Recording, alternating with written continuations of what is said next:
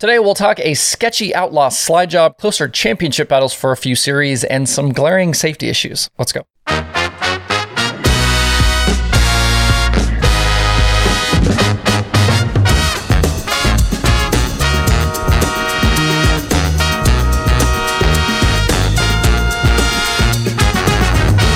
It's Monday, September 19th. I'm Justin Fiedler. This is Dirt Tracker Daily. We'll start this new week off with a little discussion about what is or isn't a good and clean slide job. On Friday night at the Keller Auto Speedway in Hanford, California, the World of Outlaws closed out their 2022 slate of California races with the $21,000 to win Tom Tarleton Classic. Carson Macedo was out front for 32 laps, starting on the pole, but things got spicy late in the going. The Shark teammates of Logan Schuchart and Jacob Allen had driven through the field, Logan from 10th and Jacob from 22nd, to get into contention. With 3 to go, Schuchart made his move for the lead into turn 1, throwing a massive slider at Macedo. The 1S did technically clear the 41, but Logan's speed was way down at that moment, and Macedo had nowhere to go but to pile into the back of the 1S. It obviously killed Macedo's momentum, which allowed Schuchart to take the lead, but the worst part was that the contact damaged the front wing supports on Macedo's car. Schuchart drove on to the win over his Shark teammate, but Macedo faded to 4th at the end with the damaged wing bits. As you can imagine, Macedo was not pleased with Logan and showed his displeasure after the checkered flag.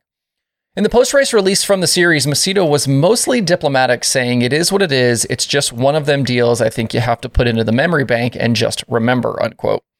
Schuchart defended his actions in victory lane, and in a tweet on Sunday said they were just racing for the win. He also said, quote, "My definition of a slide job is to park a car in front of someone taking away their momentum. Some will not see it that way, and that's fine, but our rear bumper is bent, not our right rear wheel," unquote. Schuchart was showered with boos in victory lane from the California fans, who were probably fairly pro-Macedo. And I wouldn't personally call this a dirty slider, especially with what we've seen in other forms of open wheel racing this season and in the past, but I don't love the move here. Schuchart clearly did what he felt he needed to do to win, but if the guy being slid can't stab the brakes and keep rolling without hitting the slide thrower, then it's probably not clean.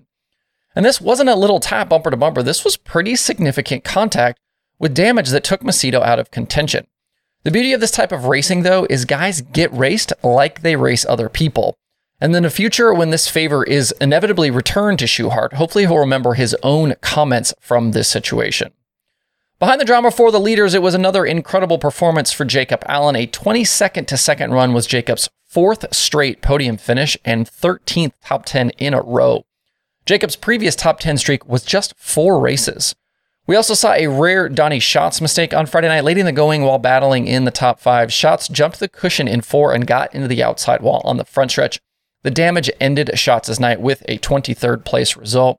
Schatz hadn't finished outside the top 20 in an Outlaw show since Merced back in March. The Outlaws are headed back east now with stops at Sharon and Eldora on tap for this coming weekend. No big changes in the standings. Brad Sweet still leading David Gravel by 74 and Macedo by 94. Rain on Saturday night at Knoxville pushed the late model nationals for the Lucas Oil Late Model Dirt Series 2 yesterday. That was Sunday afternoon. Bobby Pierce and Jonathan Davenport started together on the front row and both led laps early, but I did not have Tyler Bruning as a serious threat on my bingo card. The Iowa driver started 3rd and ended up actually leading the most laps. He was out front late and looked to be in a good spot for the win, especially with Davenport battling with Earl Pearson Jr. inside 10 to go. But JD got clear of EPJ and was able to reel Bruning in quickly and steal the lead with just a few laps left. Davenport has obviously won several crown jewels this season and a ton of money along the way, and yesterday's victory just adds to his incredible 2022. It was Davenport's first career win, though, in the Nationals. Bruning ended up settling for 2nd with Brandon Shepard 3rd at the end.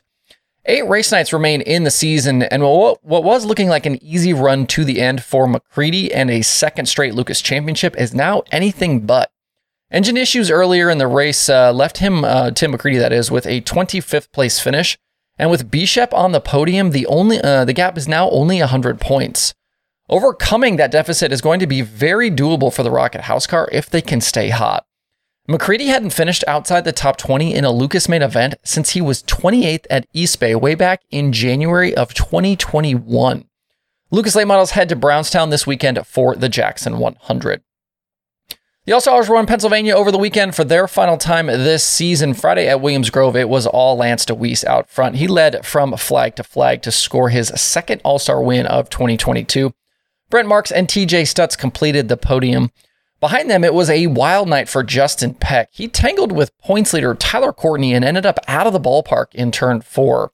Sunshine looked like he just slipped up the track, and Peck was kind of the victim.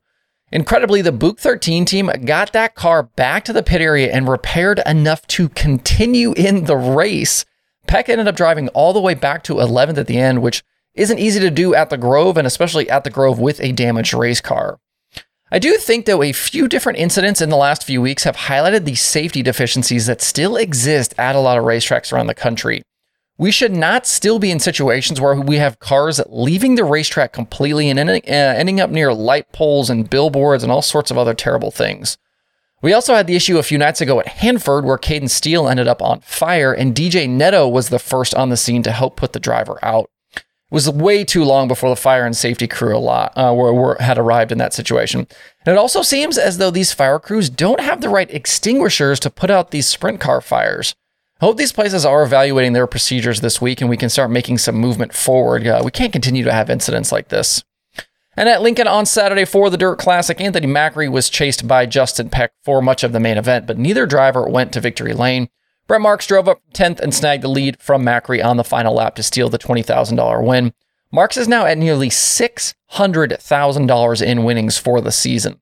All that's left now for the All-Stars this season is this coming weekend's 4 Crown Nationals at Eldora and then 2 nights at Fremont in October. Up at Fonda on Saturday night for the Fonda 200, Matt Shepard was finally victorious in the event. It was about the only thing left that he hadn't won in his career.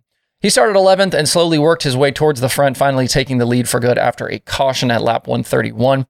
Anthony Perego tried to run him down late, but couldn't get close enough for a move. So $53,000 to Shepard, with Perego second and Mike Mahaney in third. Shepard leads the Short Track Super Series Elite Series standings with 2 wins now.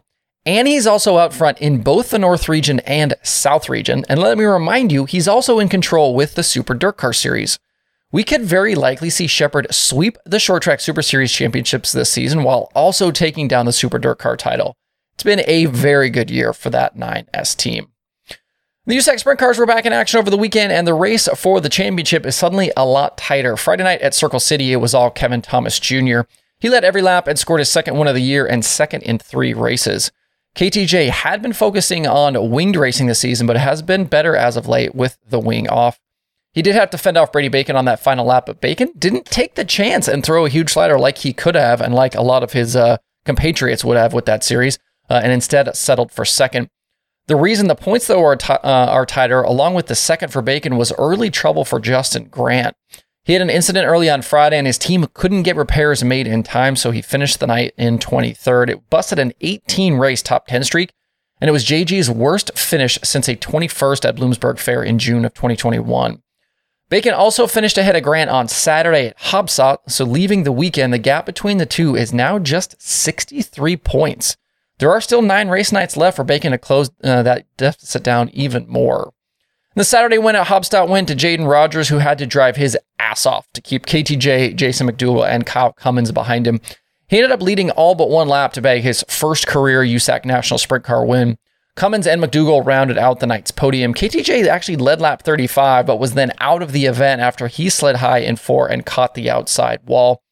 Jaden Rogers was to his inside, and I don't know if he thought he was going to slide up or kind of what happened there, but a tough end of the night there for KTJ. USAC Sprint Car season continues Thursday over at Gas City. If you want some racing to get into tonight, don't forget about the XR Super Series at Kokomo. Tonight is $20,000 to win, and Tuesday is $40,000 to win. The field is packed and includes Davenport, McCready, Madden, Overton, Owens, Babb, Moran, and a whole bunch more. Brandon Shepard is back in the B5 tonight as he gets ready to go full-time in that car next season. You can watch the Kokomo Dirt Nationals live over on XR+. Other weekend late model winners included Max Blair at Erie's, Ashton Winger at Magnolia. Kay Dillard was actually the Saturday winner at Magnolia. Ross Bales was a ULMS winner at Dog Hollow. Michael Chilton won the Ironman show at Atomic. Mark Whitener was a crate winner at East Alabama. And Will Harrington won the Southern All-Stars show Sunday at East Alabama. And at the Hockett-McMillan Memorial on Saturday, Wayne Johnson led the final 16 laps to score the ASCS win over Blake Hahn and Scott Boguski. It was Johnson's 59th career National Tour win. He trails Blake Hahn, though, by 101 points for the ASCS championship.